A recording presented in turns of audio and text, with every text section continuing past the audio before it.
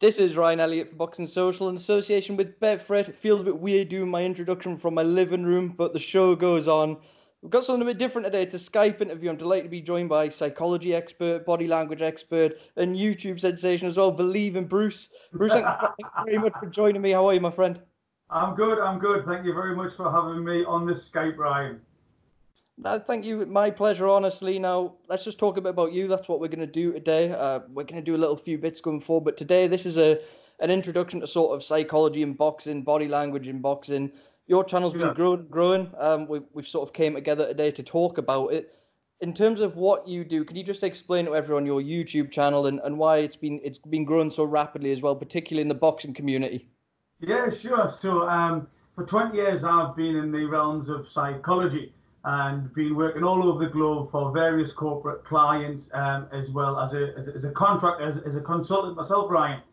And what I decided to do was I become aware that not a lot of people outside who weren't employed by, global corporate organizations, these guys and girls didn't have access to like mental health support, psychological support, well-being support. So what I decided to do was take some of the information that I give on a global basis and put it, free of charge, if you will, on my YouTube channel, so that if people were interested in psychology or body language, mental health or well-being, anything to do, with the head and the heart, then they may get some learning, some support from the conversations or the information that I put out there. And that's really where the Believe in Bruce YouTube channel came from. I started the first real video that's nearly got 400,000 views now. That was on KSI versus Logan Paul. So I'd done a body language and I put it on. At the time, I had about 3 subscribers, which were, one of them was me under a fake account. The other one was my mum and my granny. And then, it sort of went from there. And like I said, nearly 400,000 views, and the subscribers just never stopped. So I thought, well, there's obviously some intrigue, there's some interest about, body language itself. So I started to do more of them, but then I went on to the, let's call it boxing, as I know it, so where you've got professional boxers. So for me, the YouTube is very much, you've got 2 guys going for it, it's an entertainment, but then you've got professional boxers. So I used to bring it in for Tyson Fury, Wilder, Joshua Ruiz, all those types of fights. And again, the interest about understanding what people do. Are they lying? Why do they scratch their nose? What ways are their eyes looking? All this type of stuff definitely seems to be of interest to not just the general public, but boxing fans, boxers, boxing commentators themselves.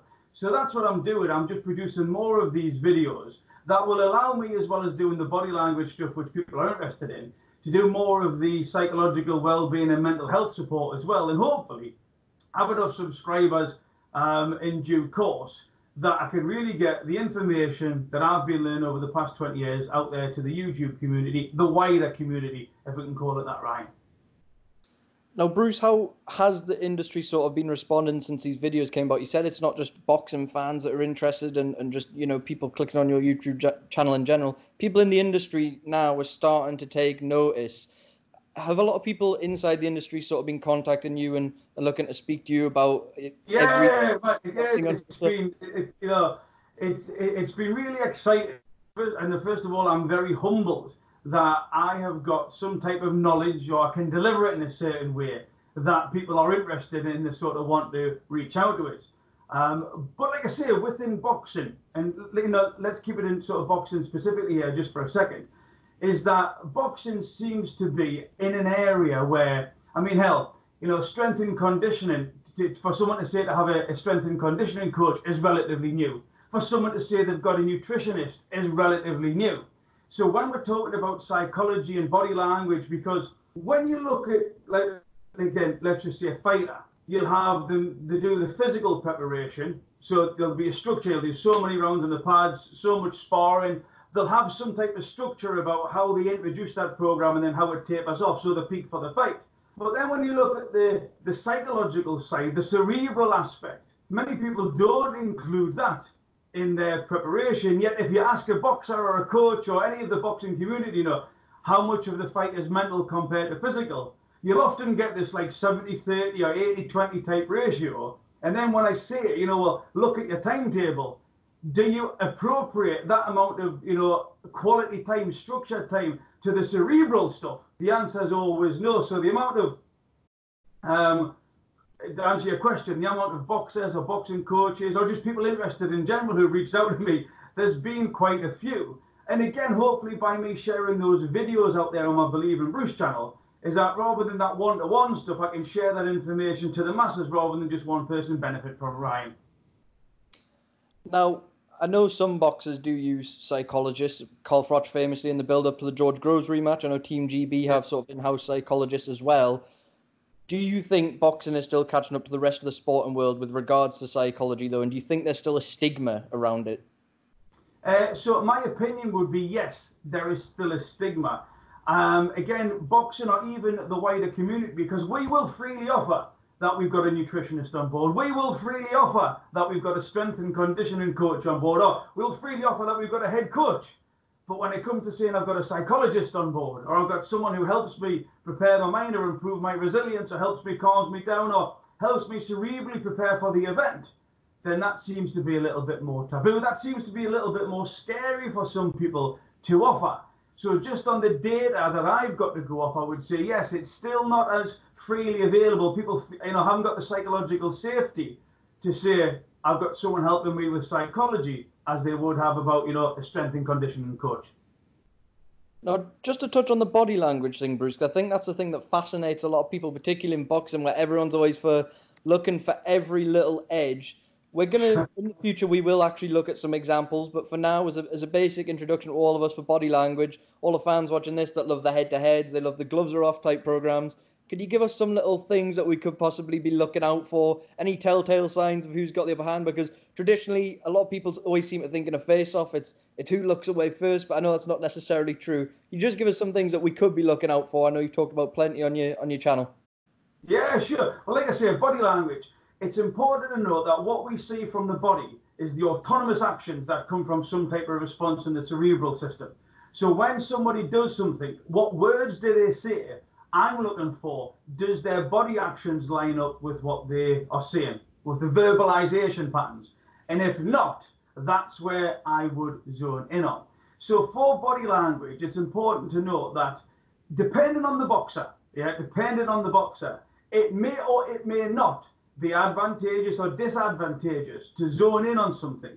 Because again, some people, a lot of boxers, they're not comfortable in verbalization, communication, having a narrative back and forward with somebody, but getting them in the ring, that's where they are more comfortable. So from a body language perspective, you can see when someone's annoyed, you can see when someone's probably what we call uncomfortable, there's a sign of discomfort. And you could zoom in on there, you could start peeling that layer apart, and that may help you in the fight. But it's important to note that it's not necessarily a guarantee. Just because when you get under someone's skin doesn't necessarily mean it translates into you dominating them come fight night.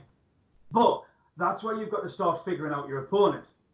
This is where you've got understanding what makes them trigger, what makes them anxious, what makes them irritable. Because actually, just by being more aware of what your opponent does, you can zone in on maybe a scratch of the cheek, a little rub of the chin, a rub of the nose, something where they stretch back or they start soothing the back of the neck. These are all signs that if you are observing them and you know what you're looking for, then that can be just as advantageous to you as doing 100 rounds of sparring by yourself. If you say the right word at the right time about the right thing to your opponent, this can set off the sort of CNS, what we call it, the sympathetic nervous system, that allows people to start zoning in on what we call trigger points. So you hear the narrative all the time in the boxing world about he's got under his skin, he seems to be biting, he's lost his head. Well, actually, there's some data that backs that up, and only if your opponent reacts in a disadvantageous way that it's negatively impacting on them, then, but boxers don't probably utilize that enough. It's almost like they don't feel comfortable to do that, or it's not correct etiquette to do that. Whereas when you look at someone like Muhammad Ali, the master of triggering people, Conor McGregor, the master's apprentice, if you will, of triggering people's nervous system, to give them those adrenaline dumps, to take control of them so they're constantly ruminating and getting angry about them. Come fight night, they've probably already done 6 rounds mentally before they even get in the ring. So body language, it's a key for noticing what's going on with your opponent. But then it allows you, if it's comfortable for you, if it's part of your character, to develop an approach that could be massively advantageous to you by, producing a negative effect on your opponent's performance just by a few keywords at the right time. Now, you mentioned there the likes of Muhammad Ali, Conor McGregor. I know someone that you've looked at as well, Tyson Fury, someone who is often associated with mind games and being able to get under his opponent's skin, so to speak. In a sport, especially at the top level, you're looking for every little advantage possible. Do you think working with somebody like yourself is something that will become more commonplace at the top when people are looking for every inch possible? Yeah, I think it's got to. I think that's the way that it's going. We talked about the marginal gains that was made famous, if you will, by the Sky Sports cycling team, Dave Brailsford, etc. But when you get to that level, you are looking for every little percentage that you can stack in your favour before the fight and during the fight that allows you to be the best version of you, that allows you to give you the best chance of winning. Because when you're talking about your livelihood, when you're talking about providing for your kids, when you're talking about a substantial amount of money for some fights, these small percentages can mean everything. And like I say, you've got the S&C coaches, you've got the nutritionists, you've got everything else going on there. There's a huge gap over here, a huge gap of potential, if I can call it that, where if people are more educated about how they can control themselves, but then also the other person, that stacks the card massively in your favour, Ryan. Now, Bruce, I just wanted to speak a bit more specifically about Tyson Fury. I appreciate we're going to go and look at some footage in another video. This is an introduction, but with Tyson, his profile's through the roof at the minute. There's a lot of interest in not only his exploits in the ring, which have been great in recent times, but also outside of the ring. Can you just tell me, if you can, what makes Tyson so effective with these mind games? We're sort of Vladimir Klitschko. Klitschko was almost itching to not be around Tyson Fury by the end. Even with Deontay Wilder, not only trying to get under his skin at times, but also trying to disarm him at times. I saw in one of your videos as well. You just tell us what makes Tyson Fury such a master of the mental warfare. Yeah, sure. Well, it's a lot of boxers or UFC fighters, which is another area that I cover. Their amygdala, their fight or flight, that's called the seat of fear, tends to, through either conditioning or genetic disposition, be of a calmer nature to potentially you or I. And that's what you've got with Tyson Fury. It's not so much Tyson Fury being knowledgeable about psychology or getting under the skin of a structured approach. It's just his personality and the way that he is. He can actually set off a number of triggers just by being gregarious. Another one of Tyson Fury's qualities is that he could be speaking to you and say his favorite color is white. In an instant, he could turn around to me and say his favorite color is black. He's got that sort of limited awareness, and he really doesn't care.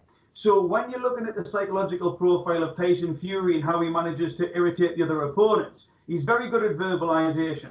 You'll sit there calmly, but then when he wants to go, he can go. And you often find Tyson Fury has the power, the verbalization skills, the confidence, the courage, if you will, to just keep talking over that other person. So it's a thing called active disruption. And it's really hard. So if I was trying to talk now to you and someone was talking in my ear, that would really put me off, because I'm trying to this is what Tyson Fury does beautifully. He starts just repeating the same messages over and over again, a bit like Conor McGregor, which really puts off their opponent's stride, their flow. And in that moment, when all the cameras are watching and all the crowd's there, you see his opponents start to shrink or just retreat. They'll almost become reclusive because of that verbal war that Tyson Fury's playing. So yes, he's probably naturally gregarious, that characteristics of verbalization. The fact that he's unaware of what he's saying, he just says what he wants in the moment. And he's probably above average in confidence, or at least the conviction to deliver those messages. A lot of boxers feel uncomfortable. They want to say something, but then that inner voice starts playing with them. Oh, I can't say that. I feel awkward if I say that. It's just not me to say that. Tyson hasn't got that. He just bang, bang, bang. And actually, he's quite quick-witted as well. But if you listen to it, again, if you look at the Wilder press conference, a lot of what he said was the truth. I'm going to meet you in the ring. I'm going to hit you with the right hand. And Tony Bellew was a really good example as well when he spoke to David Haye, is that Tony Bellew really rattled David Haye. And I think he done that because a lot of the stuff like Tyson Fury said was truthful. But then because he was saying truthful stuff, when he said something was negative about the opponent, which was also a truth, that really hit them hard. Because he had been nice, he had been balanced. So then, if someone's constantly shouting at you just random stuff, that doesn't tend to work. But what you've got with Fury is a beautiful mixture of this is what I'm going to do, this is what I think you're good at, but this is what I think you're terrible at. And when he comes up with that little bit there, you can see it really hurts. It unhinges his opponents, which can be quite effective in Tyson Fury's purpose, Yeah. Now, we went and saw Andy Lee, who was working with Tyson. We went and saw him after the fight over in Dublin. And we asked him there'd been rumours around all week about injuries. And it just shows how deep it goes with Tyson. Andy Lee told us Tyson Fury had been planting these injury rumours himself. That's what he told us on camera. He said even if he was around anybody he didn't remotely trust, whether he was training or taking a bit away, whatever, he said he would maybe throw in a limp every now and then. He would be looking to stretch a bit awkwardly. It just shows how deep these things can run at that top level. Yeah, and I think what you've also got to be aware of is sometimes that can be used as a comfort blanket as well. So that could be a little cloak of invincibility that Tyson puts on. So by reducing the expectation upon his shoulders, hey, I've hurt my shoulder, my knee's not working, I've hurt my hip, and you put them out, what that allows Tyson to do is actually just regulate that pressure level on him. And nobody else may think it, but if it works on his head, again, this is it. If it works for the individual, it works. We must be mindful what worked on me may not work for you. But Tyson could use that not only to unsettle his opponents or to give them, something to talk about, something to hang the hat on, but by doing that, he is regulating his pressure to bring what I call the ladder. We're bringing people back down the ladder to allow him to perform in his individualized zone of optimized performance. But he's doing that himself. So that narrative that he's given out, it might not be for his opponents. It's for Tyson Fury. One other thing I want to ask you about, Bruce, because this is really interesting stuff. We haven't got video to analyse on this, but it was quite a public story. Deontay Wilder, after the fight, I know maybe defence mechanisms is something you've looked at quite a lot. After the fight, we've all heard the infamous interview where he sort of blamed the costume and said the extra 40 pounds en route to the ring sort of weakened him a bit. What did you make of that, the fact he'd sort of built that defence mechanism after the first loss of his career? How do you break that down? Yeah, sure. So I think it's absolutely normal. When I work with my clients all over the world, I call it beautifully human. Is that what we have? We've all got a self-preservation mechanism, Ryan. That's what we've all got built into us. And you see it in the supermarkets at the moment with the coronavirus. People are fighting over toilet rolls because we've got the self-preservation mechanism built in. You go on holiday and you'll be given a safety briefing told where your life jacket is under your seat. I guarantee you that if your plane ditches and water starts coming in the window, it's every man for himself. Once you're out of the plane, you'll help people, but you need to self-preserve, and this happens across the whole spectrum of the global population. So this is what I believe we see with Deontay Wilder. He was embarrassed. He had built himself up. He was said he's a prideful, he's a prideful man. He's won a lot. He's put a lot into boxing, and he also realizes that if he talks himself down, then the chances of that third bout are less likely. So he's got to hang his hat on a reason other than, look, Tyson Fury just beat me. He's got to give something else. A bit like Audley Harrison. I knew what was going on inside me, but I used to always fall for Audley Harrison's excuses. He used to always convince us. Even I knew the narrative that I was playing, that he was going to come back, he was going to defeat the bad guy in the next fight. And obviously, he never did. But this is what you've got with Deontay Wilder. So it's a self-preservation mechanism. Something happens, we push out into the world, we react, we get defensive into the world. And it's actually quite hard to say, yeah, do you know what? I was shit. I just got beat. It didn't work for me. I was too heavy and all the other stuff that are probably more aligned with being the correct answer. So yes, it's beautifully human. Yes, I expected of it. I expect some more to come out there as well. Because as well as a self-preservation mechanism, he's also trying to put himself in a stronger position mentally, but also to then negotiate for further fight rights. So I'll admit I was a little bit disappointed. It reminds me of the sort of David Haye and Klitschko when he got his, when he got his little toe out. I didn't think anybody could ever beat that excuse, but Deontay Wilder definitely did. But yeah, I understand it. And the thing is, we've all got that ability to self-preserve where we do things in the moment because we're embarrassed, because we feel threatened. And then, a week later, we'll probably look back and say, I wish I'd gone that, maybe it's a little bit different way. Now, Bruce, I could sit here and talk all day about this. I'm not going to make you sit here and talk all day, though. I think that's about 20 minutes. It's been a great introduction to sort of the psychology within boxing, and obviously the Wilder Fury stuff too is absolutely fascinating. So we'll leave it there. But for anyone who hasn't been over at Bruce's channel yet, what are you doing? Go and check out Believe in Bruce. We're going to leave a link in the description. The breakdown's a big fight. It's not just boxing. You got UFC. You got a whole host of things. It's not even just sport. Go and have a look. It's a fantastic channel. And Bruce, thank you so much again for coming on. No, sir. Thank you for your time.